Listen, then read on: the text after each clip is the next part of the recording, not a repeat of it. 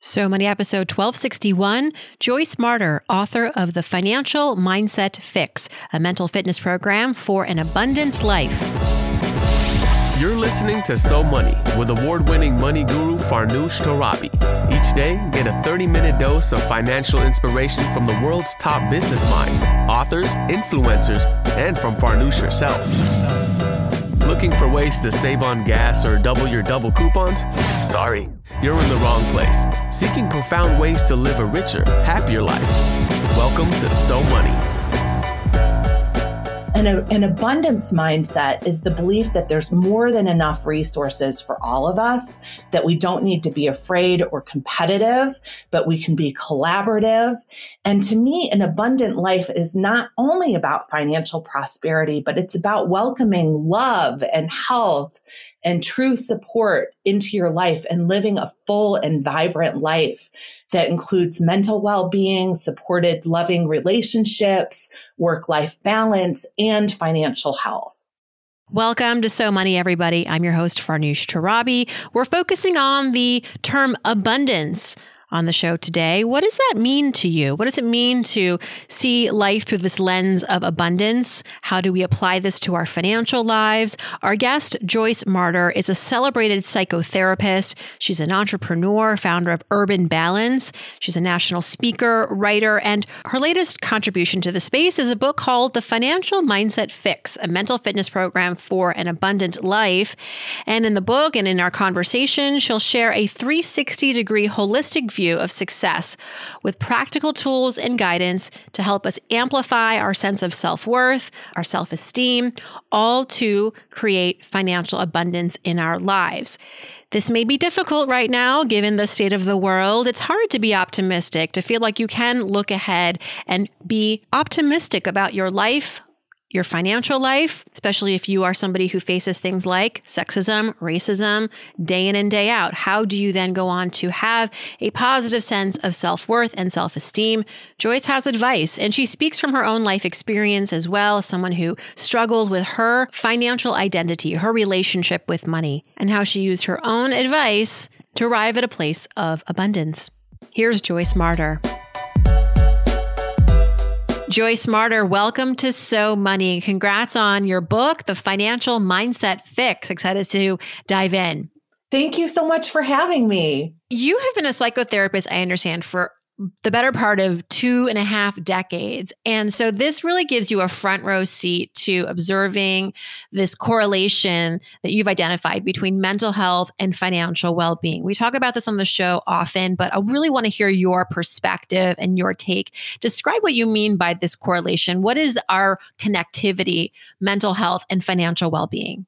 They are so interconnected. And through my practice, I have had the blessing of working with a diverse array of clients, all different ages and, cultural backgrounds, ethnicities, socioeconomic statuses. And across all of these individuals, I started to notice something really fascinating, that as people started to make progress in therapy, they started to earn more money. And I was like, why in the world is this happening? Because we're talking about their presenting issues like depression or anxiety or substance abuse or relationship issues. And I realized it's because in therapy, we're always working on their underlying self-worth. I love mirroring back to my clients all that is beautiful and amazing and special about them and empowering them to live a greater life. And as they made progress in this area, they started putting themselves out in the world differently with more confidence, more assertiveness, starting to negotiate and expand their comfort zones. And that led to financial return. Yeah, it's an ROI of therapy we don't often see marketed, but should be. People are wondering if the investment's worth it. You might come out on the other side of it wealthier. Absolutely. And there are other connections with mental health. Obviously, if our mental health is suffering, that's going to impact our relationship with money. It's going to impact our work, which impacts our financial reality. And so we want to take care of our mental health just like we take care of our physical health. And I am a huge mental health advocate. I believe we all deal with mental health issues as part of the human condition. No shame, no stigma. And also, if we have financial problems, that can trigger mental health issues, such as anxiety, depression, even suicidal ideation. So it becomes this vicious cycle in some ways. Absolutely. It's all interconnected. Could you share with some of the standout light bulb moments that clients had? As you described, a lot of them come to you and they're lacking self-worth. And then, they obviously go through the steps with you, which are in this book. What does it feel like to sort of recognize that you have these mental blocks? And then I guess that's why we read the book, to find out how to overcome it. But what are some of the realizations that your clients were having around their relationship with money? So many different things, but I think one of them that is really powerful is, according to cognitive behavioral therapy, which is one of the most empirically supported forms of therapy, our thoughts precede our emotions and our behaviors. So as I listen to my clients, I listen for self-limitation and self-limiting beliefs. So when clients say, I could never do that, or, oh, that won't happen for me, or they're making their lives small. So for example, if somebody tells me they're going for a promotion and I'll ask, do you think you're going to get it? And they'll say, oh gosh, probably not. There's a lot of competition. Then I'll say, you know what? Oh gosh, I'm so sorry. Then you probably won't. And they're like, oh no, because I usually like being a warm, fuzzy, supportive kind of therapist. But it's true, if we don't believe in ourselves, who the heck else is going to believe in us? So I think those light bulb moments happen when I point out those belief systems that are self-limiting. And we all have belief systems about money, perhaps from our families of origin or our cultures or religious beliefs. And that can shape our financial reality. If we were raised to believe that money is bad, or that money is the root of all evil, we might be unconsciously pushing it away. And I believe when we have more, we can compassionately help more by giving to charities, philanthropy, employing people, providing internships, and lifting others up. Yeah. But Joyce, what do you say to the client who comes to you with real concerns, not just stories in her head, but real things that she's experienced in life, like an abusive partner who was also financially abusive, or a boss who refused to promote her? And there might be underlying issues of like sexism, racism, all of that, right? Those are serious headwinds and realities of life, unfortunately. And what do you say to that person to sort of overcome that, or get over it, or have more self-worth in a world that may not be valuing them in the way that they should? Yes, and unfortunately, that is a very common story. And so many people deal with trauma as a result of sexism, racism, discrimination. And there's financial trauma that goes along with that kind of marginalization. In my book, I share a powerful story of a sacred client relationship with my client, Suma. I named her in the book. And she is a Muslim American who was in an abusive relationship and was dealing with massive trauma. And in our therapy, so much of it was honoring her emotional experience. And that was something that she had really tucked aside. She had swallowed so much hurt and sadness and put on a brave face for the world. And she wasn't even able to identify what she felt because she'd shoved those feelings so deeply. And so through our empathic connection, I was able to share with her that I imagine she must have been deeply hurt and angry. And then the tears started to fall. And we started to melt through some of the defenses that were helping her stay strong and survive, but to really develop self-compassion and self-love, and to begin to heal and value herself. And that really shifted how she communicated in her partnership and her relationships. And she ended up making the very brave and difficult decision to get divorced in her culture, which is especially hard. And it not only changed her relationships and improved her mental health, but she ended up furthering her education and starting her own business. And I'm happy to say I'm still in contact with her, and she's thriving and prospering. So that's one of probably hundreds of examples of people who've overcome trauma. And it's hard work. It's difficult. In fact, I just saw her recently and she said, I was in therapy for years, but she has a beautiful life now. And that gives me such joy. That's why I do the work that I do. It's deeply meaningful and rewarding to me. I really appreciate what you said about self-love, self-compassion. It's hard to value yourself. Our sense of self-worth often tied to things that are silly, like net worth.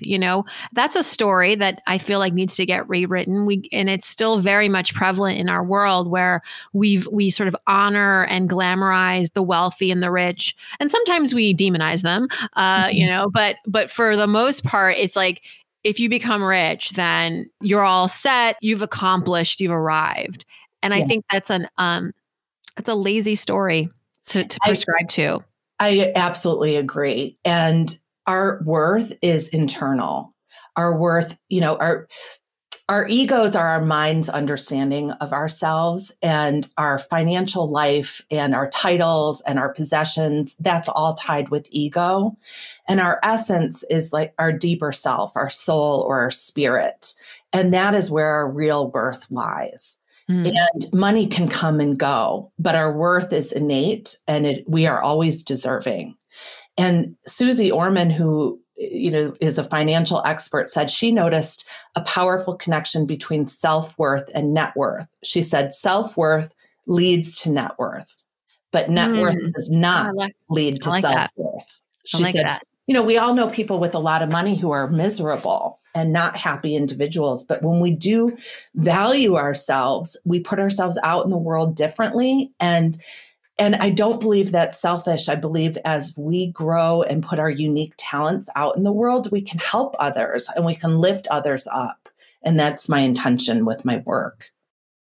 And you experienced your work firsthand. You, as I know, I was reading you as an entrepreneur, Joyce, you used mental strategies to improve your own psychology of money. It inspired the book. It changed your life. How did you even first identify that your psychology of money needed attention? And then what steps did you personally take to strengthen that relationship? Thank you so much for asking. So I founded a outpatient mental health company based in Chicago called Urban Balance, and it grew very quickly and I made 1,000 mistakes. And years later, I found myself in cash flow hell with major financial anxiety. I don't know if you know this, that most therapists specialize in our own issues.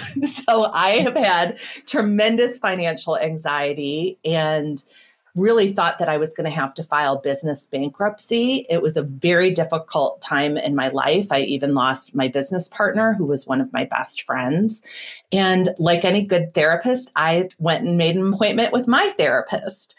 And she asked me, she said, Joyce, when I say the word money, what does that mean to you? And I said, I think of stress. And she said, well, no wonder you make it go away. So I started to explore how my thoughts and emotions and relationship with money were shaping my financial reality. And I started accessing more support. I realized that shame and fear were keeping me from asking for business and financial advice. And once I got over that, which was really humbling and scary, my financial advisors pointed out, they said, Joyce, you're not running a charity to employ therapists. You deserve to make a profit. And I realized that part of my own kind of codependency, sort of helping others before helping myself, was detrimental to my financial life and to my business. And I needed to reframe how I thought about money and to think of it as a resource, and one of which I was deserving to support myself and my loved ones and the world around me. And that's when my financial life changed. I started realizing I was setting limits with small thinking. So I started practicing abundant thinking, which I teach people how to do in the book. It's chapter 1, in fact, which is a great transition because I wanted to talk about that. You know, we throw around this word abundance a lot, and I like the word a lot. I think it's a great way to sort of characterize our financial ambitions, the lens through which we see the world, that it is abundant as opposed to a place of scarcity. This is something that I think a lot of people have had to rewrite for themselves as they've grown up to be able to embrace money. How do you want readers to think about abundance, particularly in a world where there is a lot of scarcity for many people and lack? The world is not fair by any stretch. And so what's the switch that needs to happen sometimes to feel like, yeah, I am deserving. The world has more than enough for everyone, and I can participate in that. You're absolutely right that life is not fair in her dealings, that we're all dealt a different hand of hardships and blessings. And for those that have been dealt a harder hand, the path is more difficult than people with privilege. And it's especially important for people who have had that experience to empower themselves with programs like my book. And I think that scarcity mindset is something that is so prevalent, especially now with the pandemic. There's so much fear and anxiety about the uncertainty of the future. And think about the toilet paper incident. That is a great example of scarcity where people become fearful and competitive over resources. And an abundance mindset is the belief that there's more than enough resources for all of us, that we don't need to be afraid or competitive, but we can be collaborative. And to me, an abundant life is not only about financial prosperity, but it's about welcoming love and health and true support into your life and living a full and vibrant life that includes mental well-being, supported, loving relationships, work-life balance, and financial health. In that chapter, the title has a subtitle, Discover Your Self-Worth and See That We're All Beggars Sitting on a Golden Bench. Can you share where that came from, that expression? I really believe that we all have inner resources and gifts within us. We all have these unique talents and blessings and skills that if we align them with the need in the world, we can welcome greater prosperity. So in my clients, I've seen whether it's their humor, their intellect, their emotional intelligence, maybe they have a book that they've written or art that they've created or a business idea that they've never put out in the world because of fear or negativity or self-limitation. And if they did that, they could have a huge financial return. So I think sometimes we don't realize what we have and we don't sort of manifest it or make it come into fruition so that we can have that return. And so I do think, and for me, I love being a therapist because I believe that suffering brings great blessings, and people who've gone through trauma or difficulty reap deep wisdom. Their life experiences carve wisdom into their being and consciousness that makes them have even more gifts to share with the world. And so that's why I love what I do, because it's through that we learn and grow and thrive. Mm-hmm. Yeah. Speaking of trauma, I mean, the pandemic is still ongoing. I don't even know how I describe it as a pandemic emerging world that we're in. We're like getting closer to the light at the end of the tunnel. And so in this time, this chapter in a lot of our lives, it's when for some of us, we're harboring a lot of pain, a lot of fear, a lot of anxiety tied directly to the experiences of the last 20 or so months. So how are you advising clients to harness all of that, to be able to think more rationally, to excavate that buried wisdom that they did attract or they did gain in the pandemic? There were a lot of learnings, but it's also, it could be asleep right now, all those learnings. Like, you have to sort of turn them on and recognize what you have learned. And so how do you do that? Well, thank you for sharing that. I think that's very wise, and for asking that question. I've been giving global corporate trainings over the past 18 months with with employers around the world.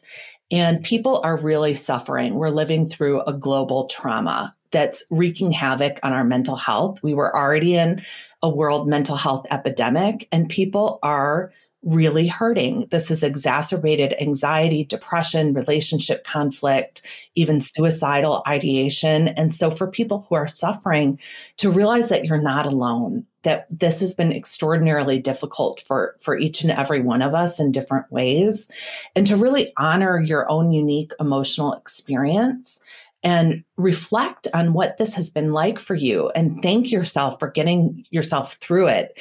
And I tell people to really be gentle with themselves and prioritize their self-care and access more support. One of the things that universally I'm hearing is people are needing more emotional support. So, of course, I'm a big believer in therapy.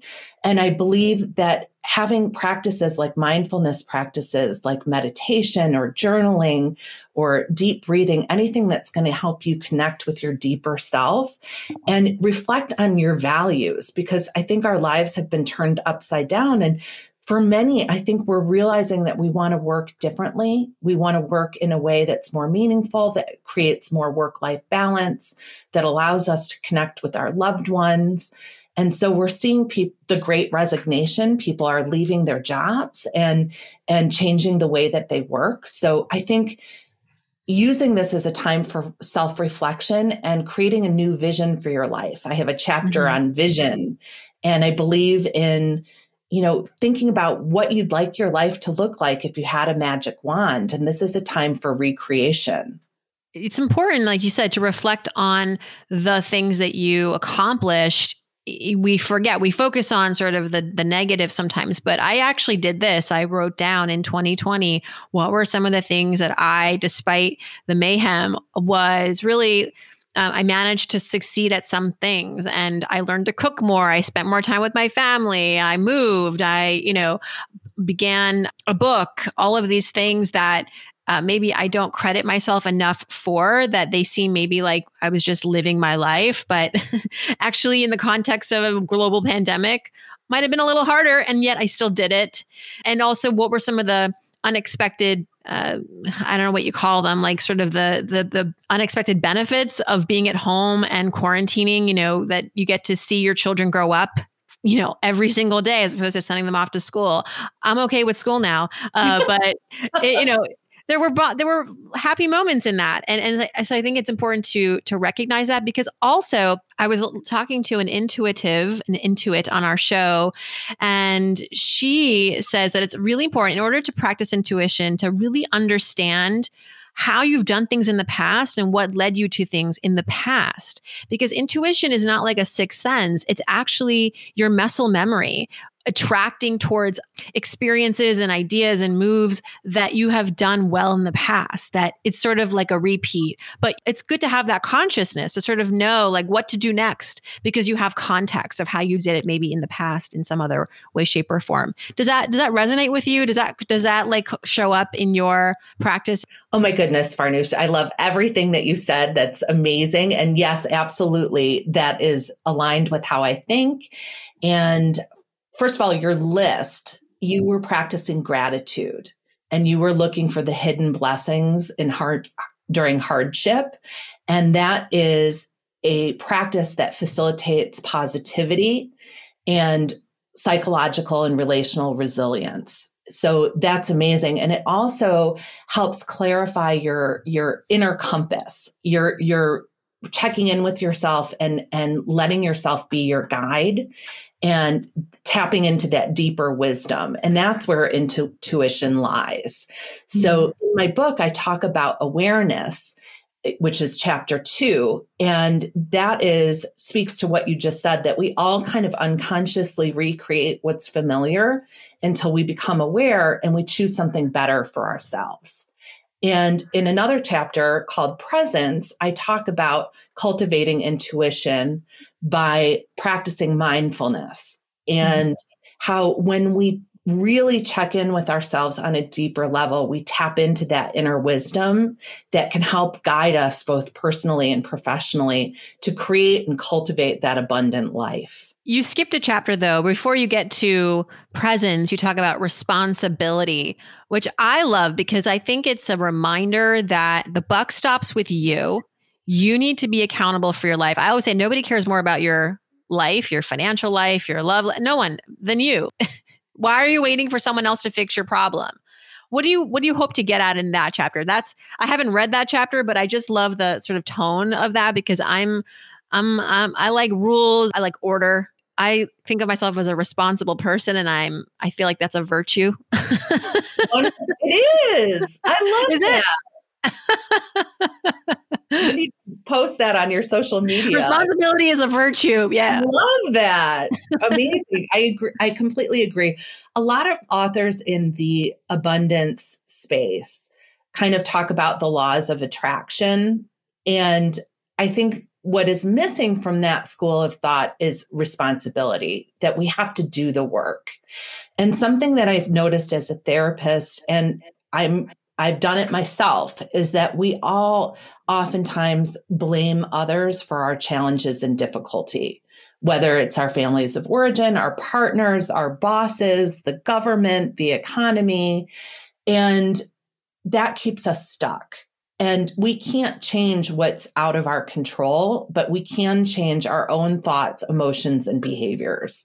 So as a therapist, I have a lot of people sitting on my couch talking about other people. And I've done it myself. The first time I was in therapy, I talked about my mother all the time. And the second time I was in therapy, I talked about my former husband. And it wasn't until I started really looking at myself and my own issues that my life began to change. And so we need to let go of blame and practice some forgiveness to free ourselves and empower ourselves to take responsibility for our path. In narrative therapy, they say that we're not only the protagonist of our own life story, but we're also the author. So we can choose a different ending for ourselves. We can write a better chapter for our next phase of life. And I love empowering people to do that. You have a great quote from Seth Godin, who's been on the show, one of the most popular guests of So Money, unsurprisingly. And he says that money is a story, which we've talked about, one that is too often used against us. When you're ready to engage with intention, this book can help you rewrite your story. It's quite the endorsement. I was really honored to have him endorse the book. And yes, that is a powerful quote from him. And it's true that our money is a story and our lives are a story. And we can take ownership of that. And, like I said earlier, we've all been dealt a different hand of hardships and blessings, but we can choose how to play our hand and how to empower ourselves to live a greater life. Joyce Marter, thank you so much. Your book, again, is called The Financial Mindset Fix, a mental fitness program for an abundant life. Thank you so much. Thanks again to Joyce for joining us. If you'd like to pick up her new book, it's called The Financial Mindset Fix, a mental fitness program for an abundant life. It is available everywhere. You can learn more about Joyce at our website, joyce-marter, marter.com. Coming up on Wednesday, a conversation about wallet activism with the author of the new book, Wallet Activism, Tanya Hester. She'll share advice on how to spend, save, invest, and even earn in a way that is more aligned with your values. In the meantime, I hope your day is so money.